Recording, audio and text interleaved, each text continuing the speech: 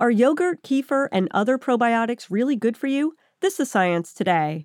Researchers at the University of California, San Francisco believe the benefits of these products may be overstated. Michael Cabana, a professor of pediatrics, came to this conclusion while trying to figure out if a probiotic strain called LGG helps prevent the development of eczema or asthma in kids predisposed to these diseases. At 2 years of age, we found that there was no difference in eczema levels between the kids, despite the fact that previous studies have shown that this probiotic strain helps prevent eczema in other countries. In the San Francisco area, we didn't find the same results. The UCSF findings further fuel the ongoing debate about the benefits of friendly bacteria in dietary supplements. We still learned a lot from this study, and we're still continuing to follow these kids. It's probably more complicated than just giving a probiotic supplement.